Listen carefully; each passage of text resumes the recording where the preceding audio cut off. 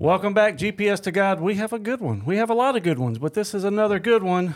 Daniel Sanders, Miss Jennifer Cuffman is back with us. Welcome back. Thank you. Again. Glad to be back. She's just the host now, so No. get used to her. No. Andrew Phillips, welcome back again. Absolutely glad to be here. And we do have a rookie with us, but he's bringing the good stuff. Mr. Shaun Tomczak, thanks for being here. Yeah, thanks for having me here. We are very blessed to have you here. If you want to send Shaun some fan mail after this episode, gpstogod.com is the website, but you can email him, mailroom@gpstogod.com. Send him a message on the website, too. We'll get it all to him. You're going to want to send him some after this, but Shaun has done a lot of cool stuff, and let's just hop right in because, I mean, every little kid, a boy at least, I think, wants to be a rock star at some point in their life. That's true. Shaun has been a rock star. I mean, we're going to call him that. He may not, but we know the truth. But Shaun was in a band called Sidewalk Prophets, lead guitar player. I mean, that's like the pivotal role, right? It's a big deal. That's a big deal. Andrew's a guitar player, too. I can appreciate it. Yeah. How did you come to be in Sidewalk Prophets? Did you always want to? When did you start playing an instrument? Let's start there. Yeah, I started playing guitar when I was 15, and as a lot of 15-year-old boys making decisions on playing guitar, it was because the girl that I was dating at the time, her brother played guitar, and I was like, well, that looks cool. Maybe I can get some points with her, whatever that looked like. So I started playing guitar, and then when I was 21, I moved out to Los Angeles, went to a music school out there. Where'd you move from? From just outside of Detroit, Michigan. So lots of music stuff going on there, but there wasn't a ton of what I was going for at the moment. So I went to music school out in Los Angeles, met my wife out there at the church we were going to, and so we were trying to figure out what we wanted to do, but it didn't feel like Los Angeles was where we wanted to start our family. So we started kicking around ideas of where we wanted to try to go, and because music was such a big thing for me, her sister already lived here, and so we were like, let's try Nashville, see what that looks like. So we were here for about a year, and then I met the guys in Sidewalk Prophets, and so from there, auditioned, did that whole thing, and started playing with them. What year was this? This was 2009. 2009. Mm-hmm. Yep. How long had the Sidewalk? When did Sidewalk Prophets start? Do you know? That is a great question. I want to say it was early 2000s, like 2001, 2002-ish, and they started the band at Anderson University in Indiana. Okay. Yep. Okay, so you said you met the guys from Sidewalk Prophets after moving here. Okay, Yep. I've lived here my whole life, and Yeah. I've never just met anybody that is special or important or anything like that. So how did that Andrew, come about? I think we might feel a little hurt right no, here. y'all. Yeah, I'm sorry. I'm sorry. You just don't meet that level. Don't meet that criteria. Tossed out to the side. Yes. So how did that happen? How do Yeah. you just meet guys from a band? Stalking. Heavy stalking. No. We were going to a church that met at Rocketown downtown. Yeah. It's called Midtown, and I just got connected with the music guys in there. And there's a guy that played bass that he worked at Word Records, which was at the time the Warner Brothers subsidiary, which is the label that the band was signed to. And so whenever he would hear about a band looking for a guitar player, he would give him my contact information. And so it just so happened that was one. They were getting ready to do the Winter Jam tour. Yes. And so I connected with them probably October or November of 2009. And then January 2nd or 3rd, we were at the arena in Chattanooga seeing the Newsboys sound check with Michael Tate as the singer. And which at the time, I did not grow up a huge Christian music fan. And so I knew a few artists, but I actually guiltily did not know that was the Newsboys that was sound checking at the moment. And I looked over to one of the guys and I was like, which band is that's sound checking? And he looked at me like I did not know a thing in life. So you haven't bumped into anybody? No, and I hear stories about, I saw Kelly Clarkson at Target, or, I saw Rico met Garth Brooks at the gas station. I don't know, like all these people, never, not one single person, born and raised my entire life. Wow. Yeah. The Lord has different plans for me. Absolutely. And it's not to know famous people. I guess not. No. Garth Brooks texted about this podcast. Really? Yeah. Like contacted you? I didn't say he texted me. He has texted about this podcast. Oh, okay, Yeah. okay, pretty cool. okay. He lives not far from here. Yeah, like So, just down the road. Mr. Norman Polly is a guy we all know. He's a very great guy. He's in his mid-80s and still works every day. Well, works 3 days a week at Chick-fil-A. Yeah, and Chick-fil-A famous. He and Garth Brooks are friends. They met at Chick-fil-A. Super cool. And they are friends. And Norman sent him a text. He's like, hey, you want to come on the podcast? Garth Brooks said, I appreciate it, but no thank you. So see, Respectfully declined. Yeah. But Garth Brooks is talking about us. All right. Hey. We'll take that. That's good. He doesn't know it, but we know. We know. That's all that matters. Yeah. I would guess if you're in band life or music life, that's a better way to say it. Like you're going to run into more musicians than we That's would. true. Good point. You know, Excellent point. you probably run into people in the circles you run in that Well, Sean wouldn't run into. Like, that's how did true. you meet them? You know, all those stay-at-home moms. Yeah. You run into all of them. So what was maybe the coolest thing about because you guys are toured. I mean, you're going on these big tours and stuff. So what's a cool story? We all want to know the cool, like what's a cool part? And then we're going to get into like, what's a stressful part that people wouldn't think about? Yeah. A cool story. Okay, so this is one. I don't know why this is one that jumps into my brain, but this is the one that jumps into my brain right now. So we were at the airport. We were headed out to, where were we going? Ultimately, we were headed to South Dakota, but our bus was going to South Dakota, and we were making a stop. I want to say it was in Ohio. We were flying to Ohio and then to South Dakota to play this festival. And our bus is headed to South Dakota. We're at the airport, and I see one of the guys that's in the band, Mercy Me, and he's a friend of ours because we were on the road with him and everything like that. So we're talking, and I find out they're going to South Dakota to go to the same festival that we're going to. And so he and I get to talking and whatnot, and then he goes off to his flight. We go to our flight. So I land, and I've got calls from the other guitar player in Mercy Me, and he's calling me because their family was about to adopt a child, and they had been waiting, and it came to that weekend was the weekend that they found out that they were going to be able to adopt a child. And so he was calling me because he knew I was going to be at that festival and was asking, could I fill in for him? So I had about 24 hours to learn their entire set. Wow. Needless to say, I did not learn their entire set, but it hopefully appeared as if I knew their entire set. Absolutely. When I was on stage. Awesome. And so I was up there and got to play with those guys, and that was a pretty cool Wow. experience. We were at a festival called Hills Alive in South Dakota, which is usually like maybe 15,000 people, something like that. And it was a pretty cool experience. That is cool. I mean, that's fun. How many? That's a unique experience being in front of that many people. Most people don't have that. I mean, you might be at a sporting event where you're part of the crowd, but it's different when you're down on the floor looking up. Everybody's kind of looking at you. That's cool. Yeah. That's a whole nother level of talent, too. I mean, like, that's impressive. That's very impressive. 24 hours. Well, and I felt good about 80% of the show. But afterwards, their guy that ran sound, he came up to me and he was like, you did a pretty good job. It's a tough set. And I was like, I don't know. Does that mean I did good or I didn't do good? I'm not quite sure. But So on something like that, you don't have music in front of you. You just have to play, right? yeah, I did. Most people wouldn't have realized that I had charts that were taped to the ground in front of me so I could at least cheat a little bit. But yeah, I was just, the most difficult part of it was I had the one guitar player was telling me learn everything from the album. And the other guitar player that I was filling in for was like, just listen to my board mix and hear what I'm playing and then just play what I'm playing.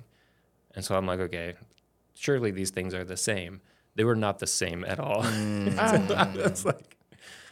For any musicians out there, you're like, oh yeah, which am I gonna do? I don't know. We'll find out. I'm just gonna play and hope I play the right chords and the right notes, and nobody draws any attention to me. So Andrew is our resident guitar guy. Yeah. I mean, how tough is that? That's really tough. Well, so like I would imagine, which I consider myself an average guitar player. I consider him way above average. I appreciate that. I mean, I would throw great out there. He might not say I great. definitely wouldn't call myself that. But so very, very good. So for me, like I know that like I have like fallback lines that I like to fall into and like fallback patterns, because I'm just assuming based off of ability, you probably use numbers, right? Mm-hmm. Okay, so like for me, like that's when like the light bulb like switched on, especially from like a lead perspective, because like once I started to learn the number system, I started to see the patterns, and I always liked math, so it was just like a perfect fit like that when that moment happened.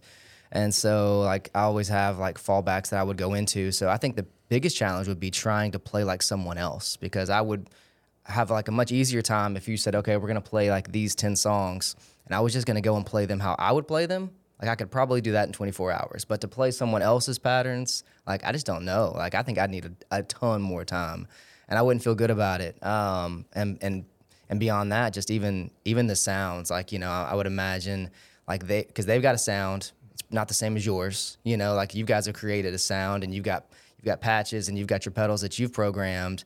So like if you were going to take all of that and just try to play your way, I could see that being something you could do. But man, trying to fit into someone else's area that they've already created their own sound, like I'll be honest, I just don't know how in the world you could do it. It's very difficult. Like I would say a high level difficulty and just a lot of pressure, because everyone else in the band knows what they're doing. Like they're tight. They've been playing for a long time. Like to just insert yourself into that, just crazy difficult. Yeah, the audience is not going to know. Right, but the band. I mean, the band knows. You're playing for the audience, but you're playing for the band. Like that's your teammates. Yep. Mm-hmm. What is numbers? You said. I know that was like a whole nother language. I've heard it in Wednesday night rehearsal before, but What is it? I have no clue what that is. So that basically is just a different way of looking at the notes and the progression. So typically you see letters assigned for chord progressions. And then I don't know when numbers started. It was introduced to me, I don't know, probably 15 years ago. And when it was, like, basically what they do is they assign whatever key that you're playing in becomes the number one, and then you start to move up the scale from there, and it goes 1, 2, 3, 4, 5, 6, 7. You still have sharps and flats. But basically you are assigning a number pattern to your song, and then whatever key you move into, it doesn't matter. That just becomes the one, and you start the pattern all over again. And what happens is when you start to break down songs into a numeric pattern versus all these different letters, like it just starts to become very clear. Oh, this is a repetitive pattern. Oh, I see this. Okay, that's the same bridge that we play in that song. It's just in a different key. And you just start to see these patterns all over again. And especially from like a lead perspective, like it just simplifies everything, because now I'm looking for these patterns, and this is going to be the lead pattern that I'm going to play. And if we change the key, okay, who cares? Like I'm playing this pattern, just where I play on the fretboard changes now. And so, like I said, for me, that was just like a complete game changer. Like once I was able to see that, it becomes easier to memorize songs. Like when you're trying to memorize all these different letters and different keys, like it can be very difficult, but I can learn a numeric pattern. And then I can realize that it's the same pattern in this song, and then you find other ones, and then it makes it even easier to learn that one. You're like, oh, this is just like that one. Or this bridge is the same as that one. So you just find things that synchronize, and like I said, for me, that's when like that light bulb came on, and it became easy to learn songs, memorize them, and just learn how to play different styles on the guitar. So, and you can echo and share other stuff as well. No, that's spot on. I first heard about it when I was in school in Los Angeles. There was a guy that was a country guitar player that was there, that he would teach country guitar, and that he was the one that introduced us to because at the time, it's still kind of known as the Nashville number system. And part of that, I think, is because you go around to studios and stuff, and you're sitting there, and you need to know the chord progression, but the singer may come in and say, well, I want to sing a step higher or whatever. And so then instead of rethinking, going from, okay, I was playing DGA, and now I need to make sure I'm playing AEB or whatever that is, and that's not right. I totally did not say that right. It's okay. It's Sounded okay. good It to came me. out, and I was like, those are totally not steps up. No, but it's all good. You could have not said that. I would have no clue. But you proved your point. But that's exactly Yeah, it. Whereas it's so much easier. Yeah, if you just say, 4-1-5, okay, we're doing 4-1-5 in A or 4-1-5 in G. It doesn't really matter, because you just know that's sonically what it's going to sound like. And then your point about where it's at on the fretboard, you just find, okay, I know that these patterns exist if I'm playing 4-5-1 or whatever it is. And you just find it and go to work. like Jennifer said, real life example of simplifying right there. Okay, so I have a question because I'm listening to this like amazing musical knowledge, and you've had all these awesome experiences because of your music, but you just chose to learn the guitar at 15. So did you have like a history of musical ability, interest, lessons, middle school band, I don't know, anything? I played the recorder in 4th or 5th grade, well, yes. as so many of us did. Classic, yes. Just gateway right into all of the musical things. I mean, boy brains at 15 they're working a little different anyway, Yeah. Like he's chasing a girl. So I know, but still, Yeah, but I don't think we were a super musical family. We were a musical-ish family. My dad sang a ton. He's one of the loudest people singing in church. It's amazing. Like, he sounds great. It's not that he singing doesn't well sound, he in sings church, well. yes. But could it's have like, went either way. He could have gone either way. No, he's a good singer, but he projects. I will say that. But neither one of them really played an instrument. I tried to play drums when I was in 6th grade, and that went all right. It didn't go great, but I still sometimes think I can play drums. So we've got a little kit set up at our house that our kids will go bang on, and I'll go down and try to play beats. And unless it's just like I just lose after that. As soon as there's syncopation, it's like it's over and done with. But I mean, I don't know that there's nothing like crazy in our family that was tried and true. We are a musical family or anything. Yeah. I grew up playing a ton of sports, and so it was around that time that I was still even like going between golf and baseball and basketball, and then the guitar was getting picked up. And so, it just slowly started pivoting. I still play a ton of sports and love sports, but the dial started shifting more and more towards music from sports. Yeah. That's so interesting. So I have this theory because, we're all very much in the parenting world right now and the raising kids things, and all involved. We talked earlier about sports. We've all been doing the sports thing with our kids. Yep. And, there's a lot of pressure right now for kids. Like, there's this idea that if they are going to be successful at a higher level, they have to start right out of the womb and do all of the travel teams and all of the private lessons and all of the everything, or they are just starting behind the curve. But here, you picked up the guitar at 15, and God had plans for that, and He fulfilled those plans. And I've had this thought that I've tried to hold on to so that the pressure of pushing our kids and like totally disrupting our lives to get ahead of the game doesn't, overtake us. But this thought that, okay, surely God, if like your plan is for them to be successful in sports, even if we don't do all of the things, you will still give them what they need to get there. And so I love that you started guitar at 15 and He brought you to this place, because it is just like reassurance to me that God can still do what He wants to do, regardless of whether you look like you're going to be the next big thing or not, Yeah, so true. So true. I love that. Yeah, I mean, you still see, and it's funny because sports we often think about with kids starting at a young age, but now, and I don't know when it started, I don't know if it was from the movie, but like School of Rock, which is a super cool thing. But I was listening to this podcast from a guitar player, and I think he's got teenage kids or something, but he was saying how we've kind of turned music in some ways into athletics, where you've got this like pressure that we're putting on kids real young to perform. And I don't know that it's always beneficial. Like, I think that there's something to, and I'm not an expert in all of these things, but I think about, like, for myself, even playing sports growing up, I was never like a one sport, I'm only doing this. Like, even if I didn't play for a team, I played street hockey outside all the time, and soccer was not my thing, but I would play soccer in the schoolyard because that's what my buddies were doing, and like loved playing baseball and basketball. But so I mean, there's something to be said to just like getting out and playing and not feeling the weight and the pressure that I have to perform when I'm 8, 9, 10 years old, whatever that is. I've heard multiple pro athletes from many sports talk about, being interviewed or something, and they say, I played every sport in its season. So I played baseball. They're a professional hockey player now. They're a professional football player. But they said, but I played all the other sports, and I didn't specialize until very late in high school. Yep. And they said, it helps me, and I recommend that to all. I'm a hockey player, but I played soccer, and it helped my footwork. I played baseball. It helped my hand-eye coordination. Or, football player. Every other sport is given the same example. And I that's what we've done with our kids.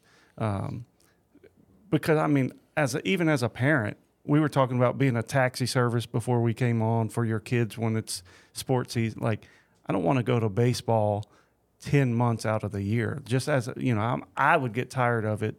Yep. And I think the kids get burnt out a lot too. But, we've always done that with our kids. Let's play football. Let's play baseball. Let's play basketball. And, if he we didn't force them into anything. But, it may be right for some people, but I think the diversity helps. Because if baseball is my number one sport, well, these other sports will help muscles and stuff, that are going to translate into baseball. But go play something else. Catch a break. Mm-hmm. That's coming from, guys that are the best in the world at what they're doing. And, that's take advice of the people that have made it to the top. That's what I say. They know. They know. Yeah. And you see a number of kids that are, and even in high school that are still trying to determine, like, what's that sport going to be?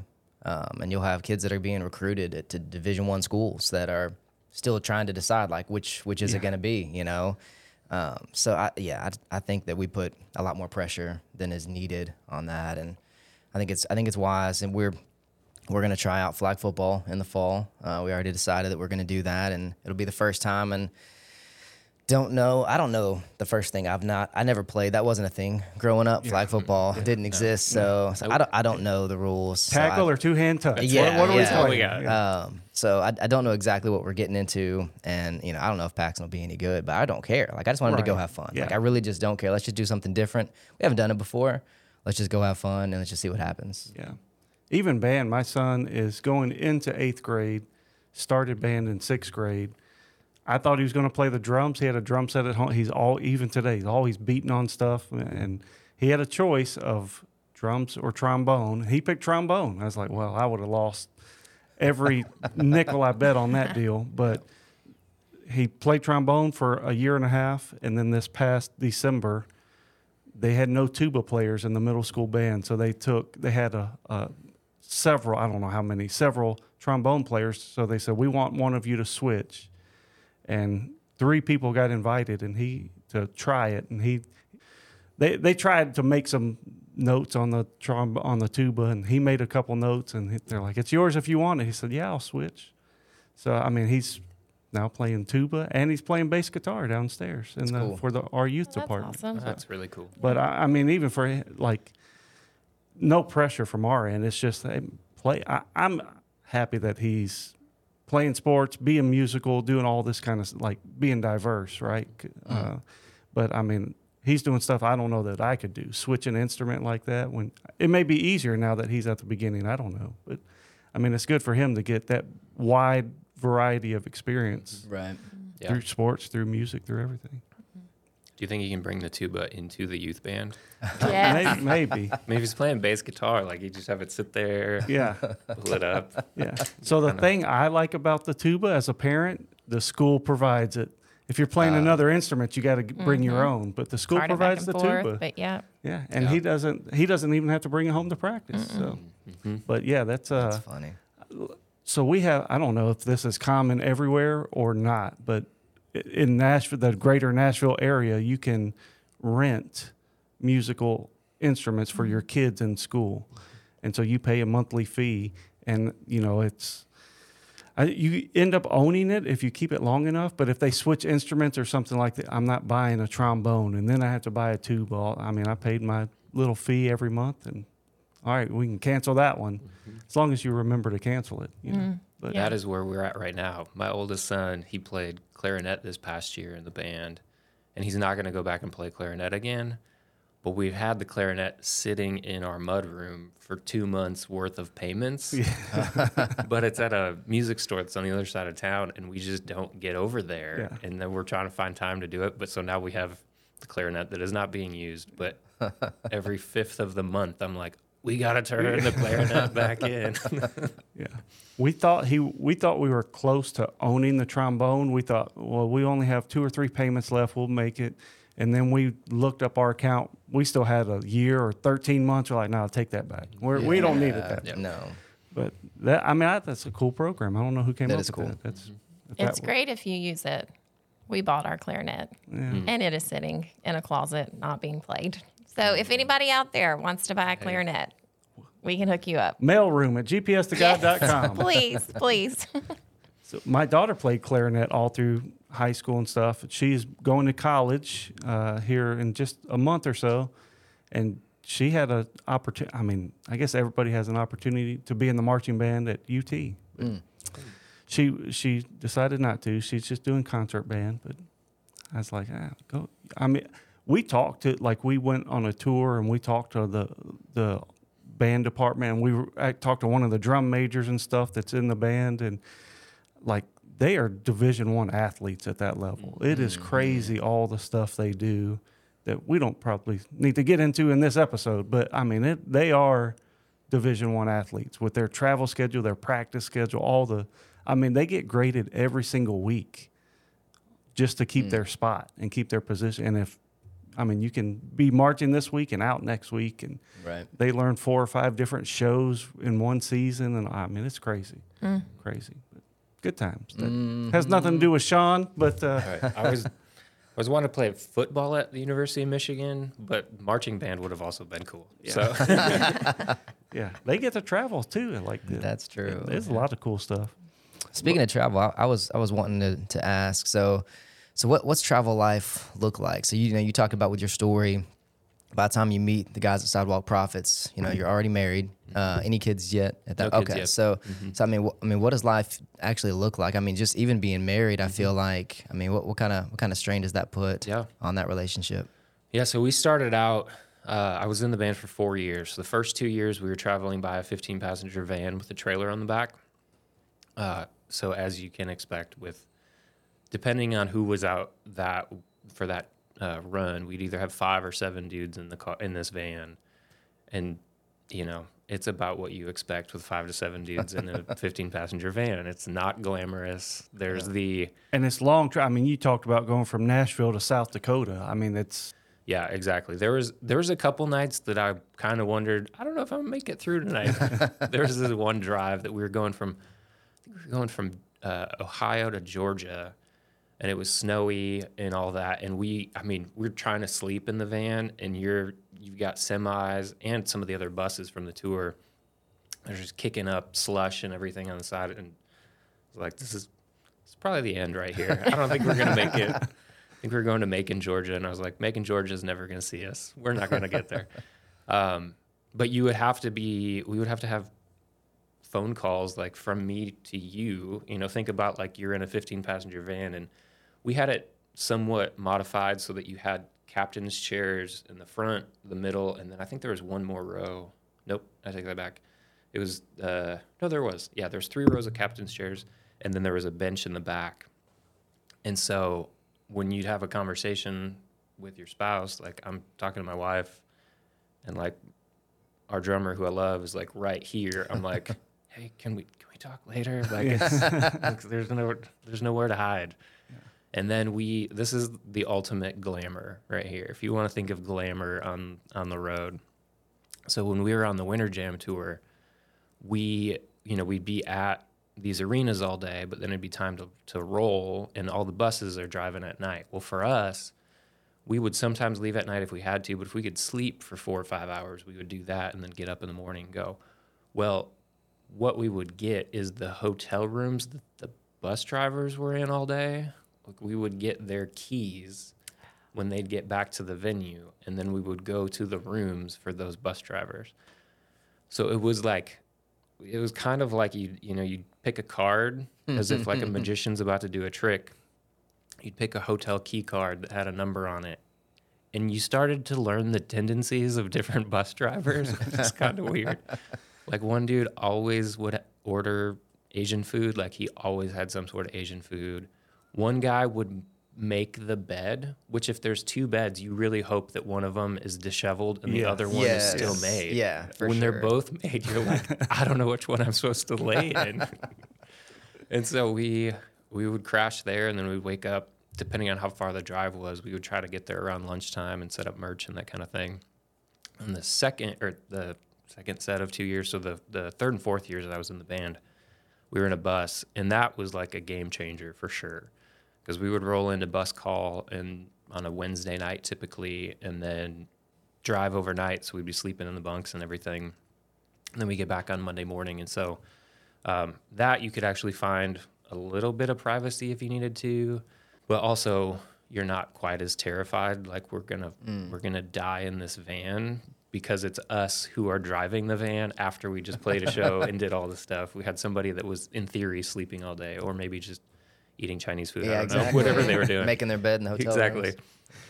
So it was tough for sure on, like, thankfully my wife is awesome but still, I mean, like, you're gone that much. And we were playing probably 160 to 180 shows a year, something like that.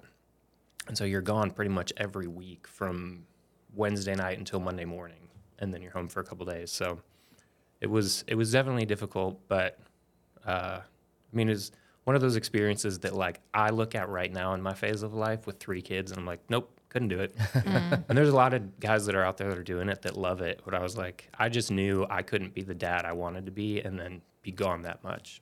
Yeah. Yeah. Just a husband and wife, that's a lot of time. And if your spouse works, like you come home on Monday, well, they're going to work. And then, that's crazy tough. So you're not in music now. You've moved on to the professional world, but do you still do anything in music, or you still have that pull?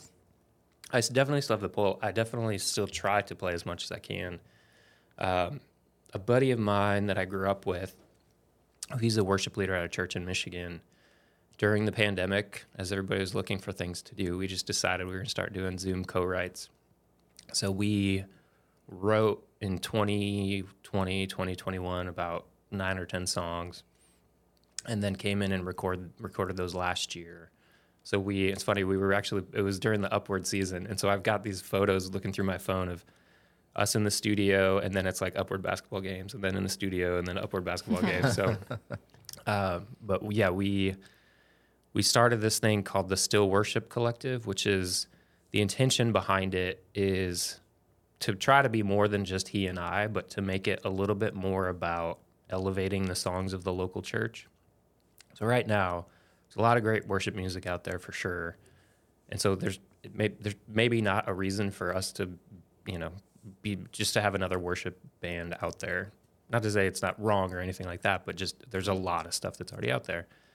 But it kind of feels like right now that, and for him being at a smaller church in Michigan, that if he feels like God has this gift that God placed on him to write music for the church, that if he wants it to be able to reach more than just his local congregation, that he either needs to get up and leave and go to Bethel, or he needs to come to Nashville, or he needs to go to Elevation in North Carolina, wherever, one of these mega churches, because it seems like a lot of worship leaders are coming out of those specific mega churches, or you got to come to Nashville and meet Sidewalk Prophets through a bass player at a church you're going to.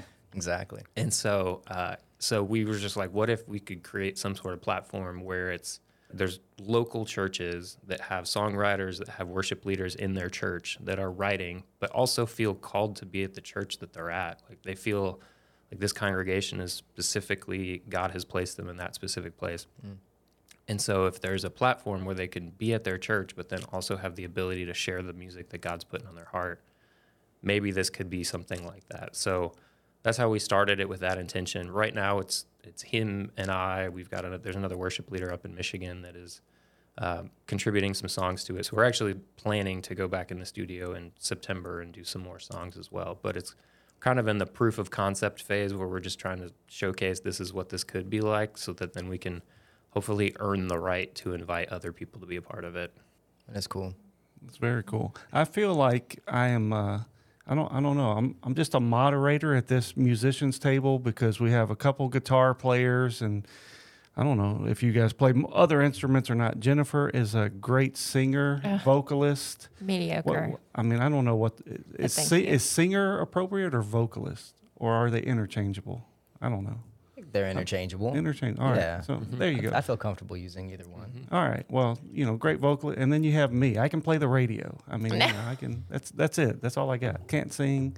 I can't sing well, I should say. But yeah. We all have different gifts and Gifts, abilities. We do. And the Lord does it for a reason. Yeah. There we go. So just had to throw that out there. Again, not related to anything else we're talking about, but So what does a Zoom songwriter session look like? I would say that the majority of people probably have never experienced that.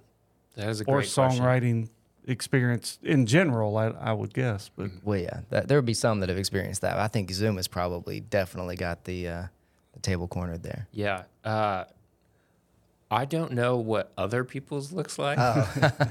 But the friend of mine, he was the best man at my wedding. I was the best man in his wedding. So usually it's like 30 or 45 minutes of us just catching up and talking about life or talking about silly stuff that doesn't really matter, but getting all that out. And then it's usually a conversation about either what God's placed on our heart at that week or whatever, something that we're either going through or we heard in a sermon on Sunday or anything like that. We'll start talking about that and start getting some ideas. Usually there's some sort of scripture verse or a couple of verses that'll pop up to the surface of like, oh yeah, I read this and this is kind of the feeling I had from this or whatever that looks like. And then we'll just start playing. The challenging part about Zoom is that there's a delay, right? So there's a lag. And so he might be playing and I'll like go to like kind of riff off of him what he's playing and it sounds great to me. But to him, it sounds like I'm like not quite a beat or like a beat and a half behind whatever the heck he's doing. So you have to get used to that. Also, you have to factor in the background because you're on Zoom and our computer where it's set up is a room that often gets taken over by art projects of our kids.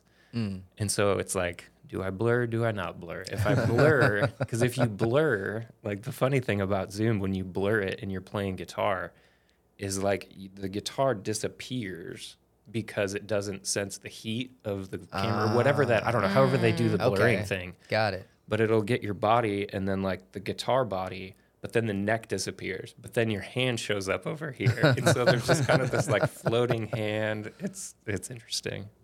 That's fun. You said y'all come together and you talk about like what the Lord has, been doing in your life or putting on your heart and scripture and things like that. And then you start playing. So how do you do the melody first and then you add in lyrics, or do you have lyrics that then you're trying to create a melody for, or does it just depend on, like, is it just an organic process and it depends, from song to song, how it comes about? Yeah, that's a great question. It usually depends. It's not a consistent thing. A lot of times he or I will come with some sort of musical idea as well. That'll at least get that piece flowing. But sometimes it's, oh, this is a great line. Let's figure out a melody that's going to fit over this progression. Or every once in a while, usually it's not, I guess the two of us at least, we don't oftentimes come with just a melody and then we're trying to shape it around everything else. A lot of times it's either there's some sort of progression or guitar riff or something like that, and then we'll have lyrics, and then it's trying to figure out how to get the melody to fit.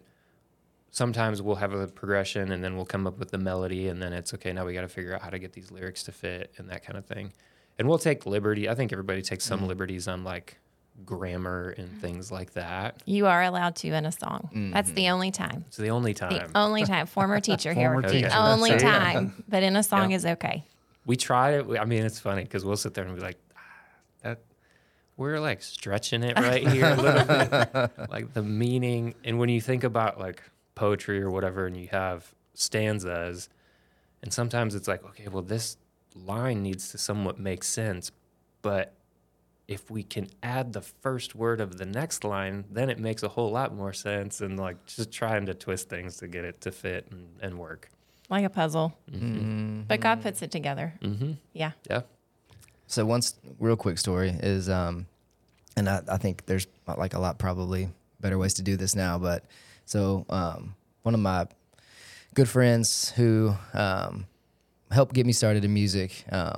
He was big into songwriting, and so one of the big things he used to always talk about is that, you know, those ideas would come in random times. You know, he could be in the middle of a drive, he could be in the middle of a run. It just you never know where you're going to be, but you don't want to lose it. Like, you're like, oh man, this is really cool. I like this melody line, or, you know, I just don't want to lose this thought, you know, because by the time you get to your songwriting session, like, you might have forgotten half of what you were trying to remember.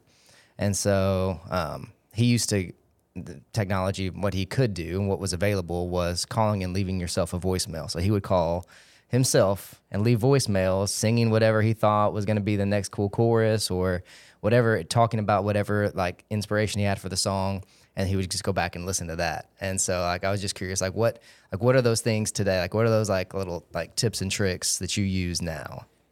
I'm pulling up my phone. I guess you can't see me on a podcast, but If you're watching on YouTube, go over you to can. the YouTube channel. Yes, they can see you there. okay, voice memos. This might need to be edited because I don't use voice actually memos. know what's going to come up right now. Oh, Even better. So it's our dog in the background who's howling because I'm on the other side of our little gate. But that's exactly what I do. I just open my phone, start a voice memo, and start playing something. And then we'll see what comes out. Like, this may never become anything other than just a voice memo, but if there's something that sticks out a little bit, I Right. might as well just record it. But yeah, combination of voice memos and then notes on my phone. Yeah. So World That's fun. exclusive Shaun That's cool. Tomczak original right there. right. That's cool. We are making things happen. We're going to shift gears. We've talked about family a lot. You leave Sidewalk Prophets. Do you leave because of family? Like, did you have kids yet, or were kids on the way? My oldest was 2. And I tell this story that I would leave. It didn't matter if I was leaving for 10 minutes to go to the grocery store or for 10 days. He'd have the same reaction of just like bawling, weeping. And I would drive to bus call and be like, what am I doing? Is this the right call? Is this what I should be doing? And so he turned 2 in August of, what was that, 2013. And I think it was October when I told the guys, I was like, I don't think I'm going to make it through the end of this year. So my very last show was December 31st of 2013, which was kind of like a nice, it's the end of the year. We're going to like flip the year over and that kind of thing. So, and it was in Nashville. So that was kind of fun. Yeah, that made that travel home pretty easy, right there. Yeah, the shortest drive. Yeah. You've started a family, and then you and your wife are pregnant with your second child, Lucy, and had some tragedy. Can you tell that story? I will try to. You're Yeah. totally fine. Totally God fine. is so going to use this.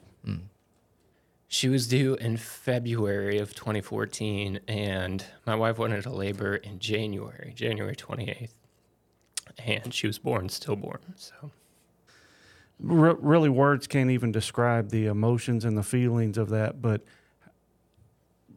today, how has God kind of brought some peace or comfort, or what has God done for your family that kind of supersedes all the heartache? yeah, that's a great question. There's a lot. Excuse me. I gotta stop doing that because it's gonna be these really loud pops. There's a lot in Scripture about suffering, and I think there's a component to going through hard stuff that is where we often, where the metal's kind of refined, right? And so I think in those moments you realize just how close God is to us. Yeah, since then, we have 2 other kids since then, which never really replaces that, but it's kind of a strange feeling because a lot of times, like when you lose somebody that you spent life with, you have all these memories, but it's weird to lose somebody that like you don't have memories with. And so all the memories that you have, they're not really memories. It's more like aspirational things that you hope for. and then you don't have that. And so it's this very odd, like, balance of how do you navigate these things. But yeah, I mean, like, in that time, I think between community and just God showing up in so many unique ways that we couldn't have even anticipated. What's crazy is, so that was about a month. Yeah, it was about a month after my last show. Had I not left the band, there's a so this may or may not have, this is completely hypothetical, but we were supposed to do a Christian music cruise that specific week. I was probably not going to go on, but because she was due in February, it was like, well, I could go on this and like still make it time and home, or make it home in time and that kind of thing. But that was the exact week when she was born. And I was like, it's one of those things of like all of these little pieces and whatnot that come together that lead up to those moments. And like, if I wouldn't have left the band, would I have been gone? Would my wife have been by herself? Like all of that. Yeah. Yeah. All the doors and windows that God opens and closes for events like that we could never plan, even if we knew, this event, whatever, changing jobs or something that's not a tragedy, like how God navigates us to get to those specific points in our lives that are big points for us, whatever it happens to be. Right. Like we couldn't even plan for that in our own minds and stuff. MichelleTomczak.com. Shaun's wife, Michelle, did write a great blog entry about this where you can hear her heart a little bit in this and kind of hear a little bit more of the story. But I mean, Shaun, very tough. And we talked about sharing this before we started recording, but thanks for sharing just that little piece. And like Jennifer said, God's going to use this to touch others and help someone else who may be going through the same kind of thing. It's crazy, actually, how much he's already done that, like through Michelle's blog and different things. Her blog now, if you go there now, there might be a lot of fashion-oriented content because she's also does like a whole bunch of fashion stuff and all these things. But you can still find all those articles that she's written over the years, kind of talking about each birth date and everything like that. But yeah, it's crazy some of the people that God's put in our lives that have gone through very similar things, and we've had a chance to just encourage them and help speak into their lives as best we can and stuff like that. I was reading some of her blog posts, and I took a screenshot. Is that how you say it? Mm-hmm. I was going to say screenshotted, but I was like, I know that's not a thing. A former teacher I know. Not like that. Well, language is always evolving, and new words make it in the dictionary all the time. So maybe we should just coin screenshotted. I got a text message about a new word the other day, but we'll talk about that later. Go ahead. But one thing that I read that really stood out to me, and is it okay if it's just a short paragraph. Is it okay if I read it? Okay. So she was writing about how people ask what helped her get through that time. And one of the things she said was each other. And she said, I just can't describe how strong and steady my husband is. This guy just constantly amazes me. In my toughest times, he has been right by my side, comforting me and encouraging me, reminding me of truth. His sensitivity to people and feelings is incredible. We definitely had moments of crying together, praying together, just being there with and for one another. He is clearly grieving too and missing Lucy like crazy, but he always steps up and is there for me when I need him. And the thing that stood out to me the most was the thought that you probably didn't feel very strong or steady, and oftentimes probably still don't feel very strong or steady. And to me, that was just such a beautiful picture of God and his promise that he is strength in our weakness. And that when we are at our weakest and our most vulnerable, that is when he is strong in us and through us. And so I thought that was beautiful, and I had to share that. Thanks. I would say that, like, it pales, but, we've had one miscarriage along the way. And, It doesn't pale. I just mean like, like it's still, they're all tragic in different ways. But like what I was amazed at was just like the amount of other people, like, people that I've known. And they were like, oh yeah, that was me. I'm like, what, really? Like, we've never talked about this before. I mean, it just like it was almost like my world got a lot bigger. Those situations are just not easy to walk through, but then like they become a little bit easier when you're walking through them with other people. And then, like I said, I was just so shocked. I was just like, wow, like this touches like so many people. You're just like, it's crazy. My mind was just blown. But I think that it's difficult, but it's important to share, because like, how else do we know what we're going through? How else do like other people know? Like, you don't know. Like there was, I just lost count after a while at how many people were like, relaying stories. I'm just like when? Like, I've known you. Like, I mean, like, how in the world did these things happen? Like, and we've never talked about this before. It's just crazy. But like, I think there's some weird part of us that feels like we have to keep the hard things hidden. I don't know why, but I think that there is. Like, I have to bottle that up. Like, I can't share that. Like, no way. Well, I mean, we talked about it yesterday in church of we don't want anyone, we don't even want God to see our brokenness and our weakness, and he knows everything about us. But, I mean, if we don't want God to know, we for sure I don't want Jennifer to know. I don't want Andrew or Shaun to know that I'm struggling with whatever and broken.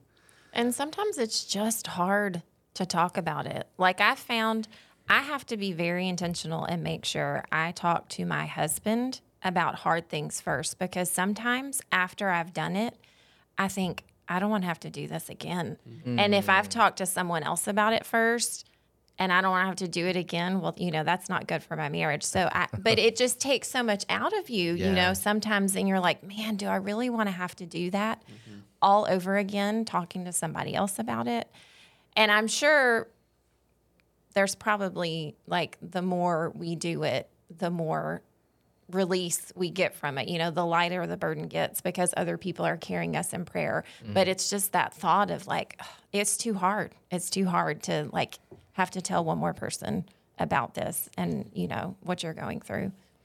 Well, I just wanted to I think that for me, when I look at your story a little bit, I love from this eagle's eye view being able to see like God directing steps, and I think you can just clearly see like almost God speaking through your 2-year-old son to like bring you into the situation that you needed to be in. Like, you needed to be there. Yeah. Like, as difficult and tragic as it is, like, you would not have wanted to do it isolated. And so like the beauty of you being there is the beauty of seeing God like directing those steps months ahead of time, like going ahead and preparing the way. And like I said, it doesn't make it, it doesn't make it easy, but I just love that our God is totally capable of directing steps and using a 2-year-old to help to pierce our hearts. Cause it's hard, man. Like I can't imagine, like I was never on a tour like that. Like my limited touring, has been within my own vehicles, and just small like youth camps and things like that, which have been a blast in my life. But I can't imagine stepping back from kind of the pinnacle of the music industry and being like, okay, I'm just going to leave that behind. Like, because that's so few people get to even experience it.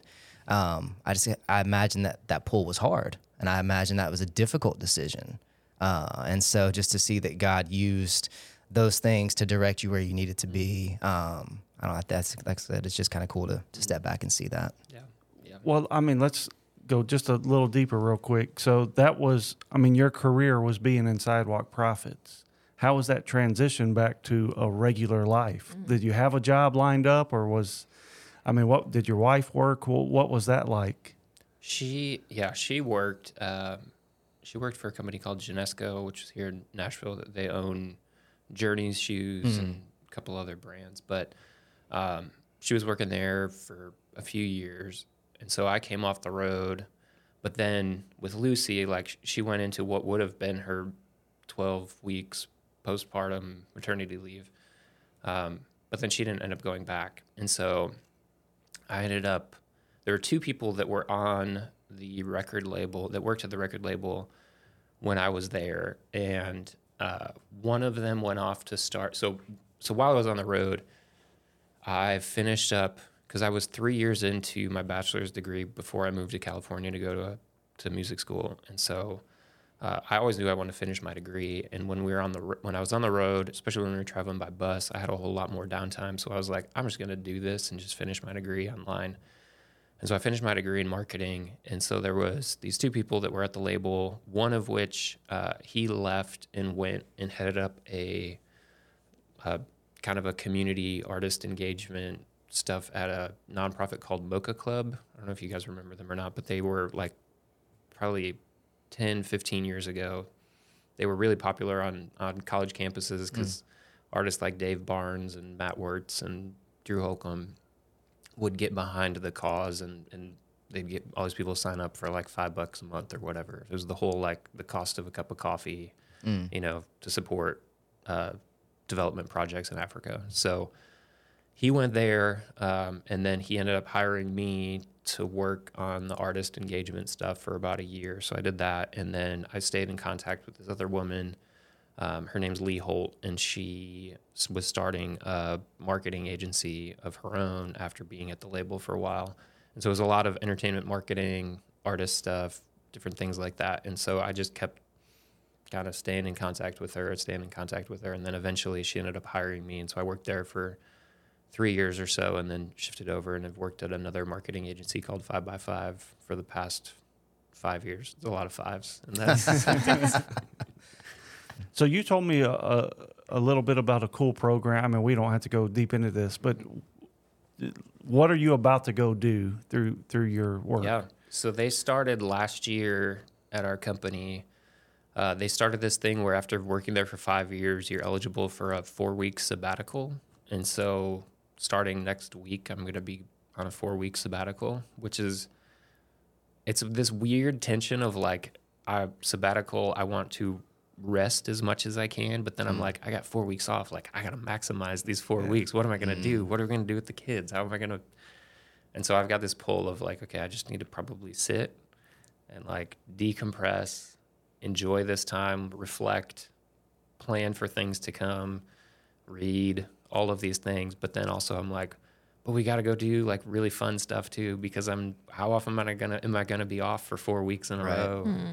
So, but I'm super excited about that. That's a super, super cool program that I'm going to institute here, or be an advocate for. I don't have the authority to institute it, but I'm going to be an advocate for that program. That's fun. Yeah. Phillips Insurance Agency. Feel free to take that. Yeah, about that. Yeah. I feel like that would be a disaster. Yeah. For us. Family business. They might not come back. That's the hard part. Yeah. I haven't seen Dad in 6 months. I know. Yeah. It's an extended sabbatical. Yeah. But mom life, I'm sorry. You just never get a day off.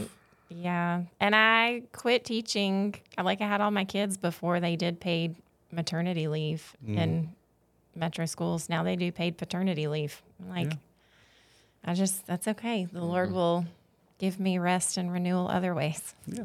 Like coming on here and hosting a podcast. On the podcast. That's right. Yes. There you go. Yes. And then sometimes God directs you as a teacher, wife, to a non-public school, and you don't get paid maternity leave anymore.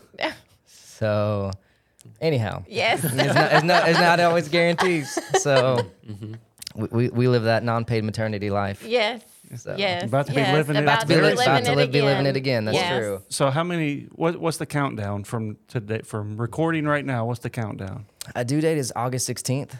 And today is July the 10th. Right, and that would assume that that we go full term, which my wife has not made it full term on any kids yet. So I feel like the chances are pretty slim. Oh yeah. I feel like this would be number 4. So we've got 3. This would be number 4. So. I don't know. I feel like I just need to be prepared for something prior to the 16th. Mm-hmm. Maybe a week prior, 2 weeks prior, somewhere in that ballpark. I mean, this is a kid-centric moment. Today is my daughter's birthday. So. All right. Happy birthday, Happy Ashlyn. birthday. Yeah, love you. That's super cool. Is she an adult today? She is an adult. Wow. Yeah. That's a big one. Goes by fast. Yeah. Goes by fast. Crazy. She leaves the house in a month. So about the time Andrew is not getting paid for Exactly. Or Summer, his And not wife, getting is not sleep getting paid, and- not getting sleep. Yep. I'll be paying out the big bucks for her to go to school. Go to college. But we love it. It's all great. But, Shaun, thanks for coming on, talking about a bunch of cool stuff. I know you have a bunch of other cool stories you could probably tell. But thanks for sharing the band life and hard times living in a van with 7 other guys. But thanks for sharing, too, about Lucy and, hard stories to tell. But like Jennifer said, it's going to help other people and touch others. So. We end every episode with a Bible verse. You all know that. Today we're going 2 Corinthians chapter 12, verse number 9. But Jesus said to me, my grace is sufficient for you. My power is made perfect in weakness. Therefore I will boast all the more gladly of my weakness, so that the power of Christ may rest upon me. So if you have hard things in your life, we all have weakness in our lives. God's using that and to help you and to glorify Him and help others as well. So, Amen. It may be hard, but don't be ashamed. We're all got broken stuff. Yeah. That's it. A better story. I'm going to be driving home and I'll be like, I should have told that story. That story was so much better. Nah, they were good. Yeah. Just tell Daniel you can phone in to another podcast recording. That's There you true. go. They're always wanting somebody to phone in. Yeah. This is great, though. Thank you, guys. Well, thanks for coming. Thank tonight. you. It's Thank been, you. been a blast. cool. And very cool. That's why I brought in the hired guns. Whatever. You brought us because the regulars had That's to work. true. Yeah. No. I'm, partially, yes. But also, I already said I didn't know music stuff. Tell me cool band stories, but I couldn't go numbers and all that kind of stuff. I had no idea about that stuff. You could learn. Maybe. You could, trust me. It's very, very simple. That's the beauty of it.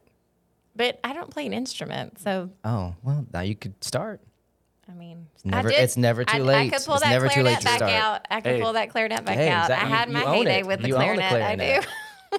I mean, your kids are probably some of them, they'll be in 4th grade before long. That recorder's going to be coming we have a recorder home. at home Yeah. too. Yeah. Yeah, we do. Mm-hmm. We do. And we have a keyboard. We've had a little piano lesson action in our house. But, you have to have time to learn an instrument. I mean, are you learning a new instrument now with your kid life? And no, it just... Nope. And I pretty much play the same things on a guitar. I pick it up and I'm like, play this again. Yeah. Yeah. So when am I going to learn something new? You need 30 minutes a day is what you need. I need a 4-week sabbatical. Oh, well, That's what yeah. I That's need. what you need. Yeah. That is what you need. Hey, I did think of another story. I Oh. could share it. It might be somewhat more interesting. No, do it. Tell Yeah. it. You can Yes. edit it in or not. Tell it. Yeah, do it. So we were on Winter Jam and we were playing at the James Brown Arena in Augusta, Georgia, which is like a smallish kind of what would that be? It's like a minor league hockey type size Okay. arena. Municipal. Yeah, municipal arena type thing. And we get assigned. So when you go into Winter Jam, there's so many bands, right? And so somebody assigns who goes into what dressing room. We were the bottom of the totem pole, right? And so we get this dressing room. We walk in, and then there's a brick wall that's kind of halfway that splits up the dressing room. And we see on the one side there's benches and whatnot, but then on the other side there's basically the toilets there, and there's nothing dividing it. But then there's a pipe that goes from basically one of the toilets to the other side of the brick wall.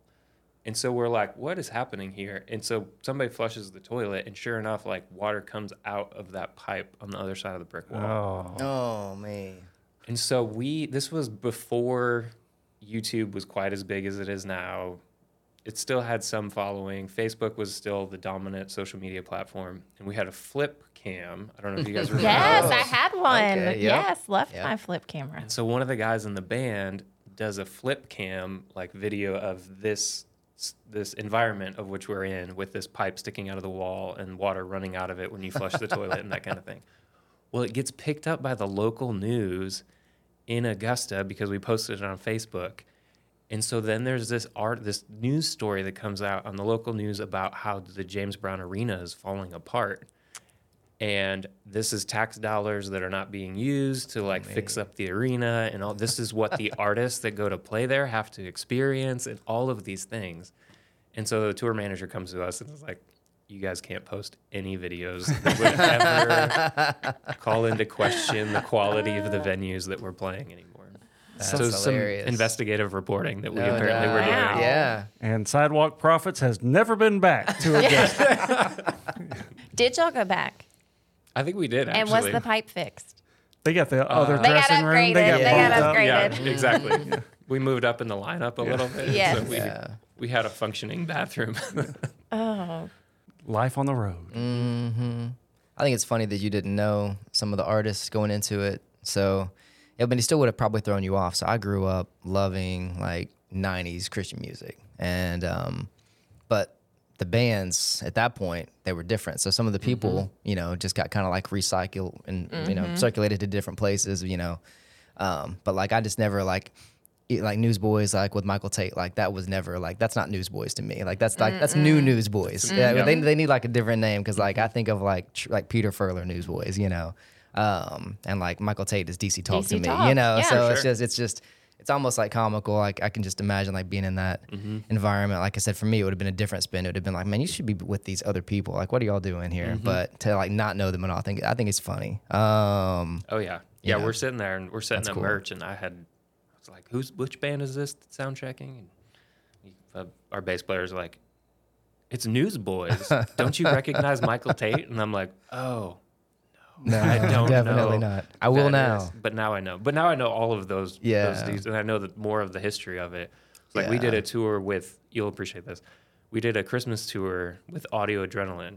Okay. The lead singer of Audio Adrenaline was Kevin Max. Oh, okay. Yeah. New Audio Adrenaline. So then. new Audio Yes. Adrenaline. Yeah. So we've seen a lot of it. Oh yeah, that's funny. Who was cool to tour with in terms of like just not? I mean, everyone's good, everyone's talented, but like who was actually like nice, cordial, like, you know, helpful. Yeah. I mean, so many of those guys. I really did not have much experience touring with anybody that was high drama, anything like that.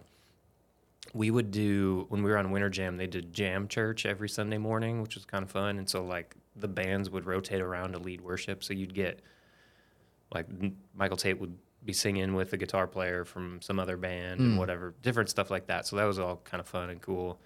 I loved touring with TobyMac because of the fact that TobyMac's a big golfer and I'm a big golfer. And so we connected real quick. And so when we were on the road, he'd text me and be like, hey, you want to play golf in the morning? And of course, I always want to play golf in the morning, but especially with someone like TobyMac, because you know you're not going to just play on like some little course over here. Like you're going to a nice course if you're going to play with TobyMac. So that was always a ton of fun. And then like the Mercy Me guys were great. I'm still really good. I don't know if you guys knew the band 10th Avenue North, but they are still good friends of mine. I live on the street with two of them. So one of them actually with both of them, we do this workout thing every Wednesday morning. So still good friends with those guys and good friends with some of the guys from Cutlass still. I don't know if you remember that band. Oh, yeah.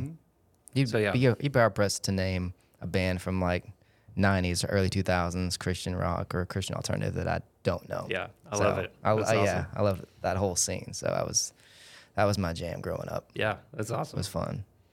And now we know, you know, how to get TobyMac on this little nobody podcast right there. Shaun Tomczak. Gave you the, There's your in. Yeah. It'll be good. It starts with a round of golf. Well, thank everybody for being here. We hope you enjoyed Shaun and his story, part of his story. And if you want to send him some fan mail, so we'll forward it to him. So send it to us. We'll forward it on. But, you know, we love you. God loves you more. We'll see you next week. We hope you are enjoying GPS to God. Rate, review, and subscribe across every platform you use. Help us spread the word by telling your friends and family to watch, listen, and subscribe.